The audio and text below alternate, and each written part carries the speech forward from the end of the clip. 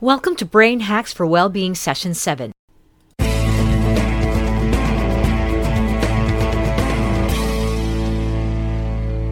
My name is Karel Herrera, founder of Brain Strong Initiative and CEO of Train Station. I'm a brain geek, using neurolinguistic programming, positive psychology, and applied neuroscience. With decades of research, study, and training, we help people to have emotional and mental resilience in various organizations and communities all over the world. Welcome to the Brain Strong podcast on brain hacks for well-being. Today, let's focus on engagement. Have you ever experienced being in the zone? Being in the flow, that there seems to be timelessness in what you're doing. It's that thing you do that you enjoy so much. It may not be easy, but challenging enough that there is that sense of time going by so fast. What are those things? According to Dr. Martin Seligman, people who are engagement meaning being with music, time stopping, and the loss of self-consciousness during an absorbity activity, are happier. They have better well-being. When we are engaged in things that we love doing, we lose track of time. When I was going through grief after losing my father, I would go through bouts of crying every time I remember him. There were times when I felt absolutely devastated and I can't move. I just wanted to lay in bed and cry. But there were things that needed to be done.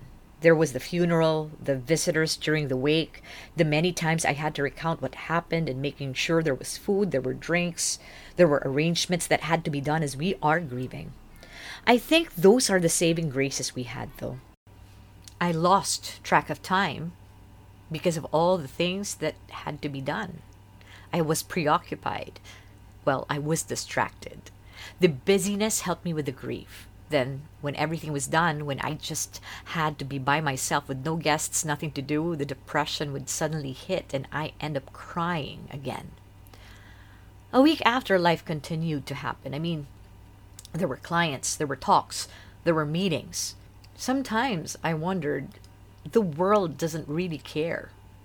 I, and of course my family, are the only ones experiencing this excruciating pain, losing our father.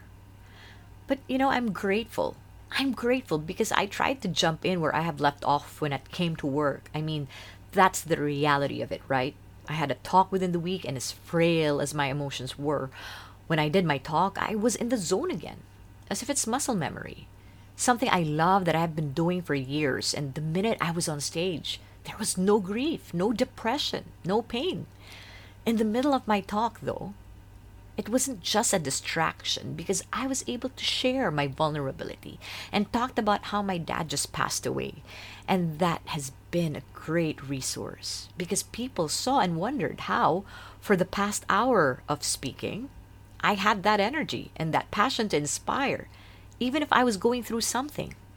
And they didn't even know that I was going through something until I told them. There would be tears in the audience as they empathized with the pain and still warrioring through. It even became a tool to motivate others.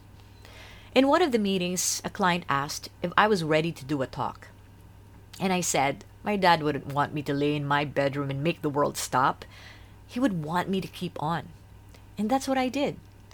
I have had the best talks after that, and I guess it was because I was on fire. Instead of just having that as a distraction, I used it to honor him, making him proud that I am his daughter, that he's watching me somehow, wherever he was. And other than that, it was being able to immerse myself in the things that I truly enjoyed and loved. It didn't just distract me or suppress my pain, but it gave me an avenue to channel how I felt and made myself more productive, helping others along the way as well. Eventually, I found my groove again. The sadness became less. The crying happens every once in a while, and I honor it. I honor them as moments when I remember my dad, and I give myself time to do so. Then when I am done, I find my flow again. I don't use engagement as a distraction, as I've mentioned. I utilize it to make my days count more. If I think about death, then I wanted my days to be more meaningful, and that allowed me to find well-being despite grief. Now, there were many things that helped me with grief, of course. Engagement was one of them, though.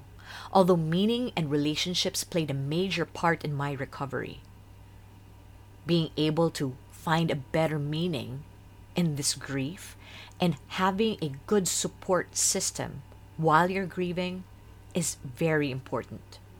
Now, in the groove of my new normal, I make sure that I continue to engage in the things I love. It makes me fulfilled each day. Out of the many things I have tried to do that I dread or hate, but I have to do as part of the adulting process, I make sure that my day has an activity of something I love. Reading and learning, writing something, or talking to someone, those things make me come alive. Find an activity you love and incorporate that each day so you can find that flow. Now, what are your strengths? What are you really good at? Is it filling out a balance sheet, creating a PowerPoint, editing a video, coaching someone? Know what you are good at and do it at least once a day. Ask people around, what am I good at? Be able to devote that time for engagement so that every day you feel fulfilled. There are days when the day is not enough. This happens when I write or when I create a program for a talk. When I start typing, I would realize that the hours have gone by so fast. I forget to eat, I forget to drink water, and I just type away my thoughts. Most of my talks are also for 3 hours, and because of the activities, the discussions, and the engagement, the participants and I don't notice that 3 hours have already passed, and everyone says, that was quick. To you, it might be cooking, gardening, online gaming, whatever it is, there is something you can do that you enjoy. Find your strengths. Find the things that give you joy. Experiment now so that you can find out, does this give me joy? There is an actual test that you can take at AuthenticHappiness.org, created by Dr. Martin Seligman, for you to find out your strengths. You could also take a Gallup Strengths Finder to discover what your strengths are. There are many tests out there, and it's all about self-discovery. I found out that in my character strengths, I am very strong when it comes to humor and creativity. And that is highly utilized. Even as we were grieving, we would find moments and memories of what we would laugh about, memories about my dad that we found funny. So those are things that you could do. We created things as well for him. We started creating videos to remember him by. And that is an output of my creativity and humor. At work, I utilize creativity and humor a lot as I laugh with the audience, crack a joke. I try to think of newer ways and better ways to deliver a program. So that is my engagement because I can see my strengths in action. Because if you utilize your strengths in whatever it is that you do, you would find more joy in it. Now, my experiment for you is for you to play your favorite song. Play it, okay? Listen to it. Stop doing whatever you're doing. Just listen. Sit and listen to the words, the instruments. Notice your feelings while you're doing so. How your feelings rise, how they get sad, how you get emotional. Notice that. Be engaged. Enjoy this fully. Thank you for listening. Please follow us on Facebook, YouTube, and Instagram, and look for Train Station. You can also follow me on Facebook and Instagram and look for Karel Herrera. You can also go on YouTube and Kumu and follow me and my husband on our channel. Look for RR and Karel Herrera. We hope to have you here once again on Brain Strong.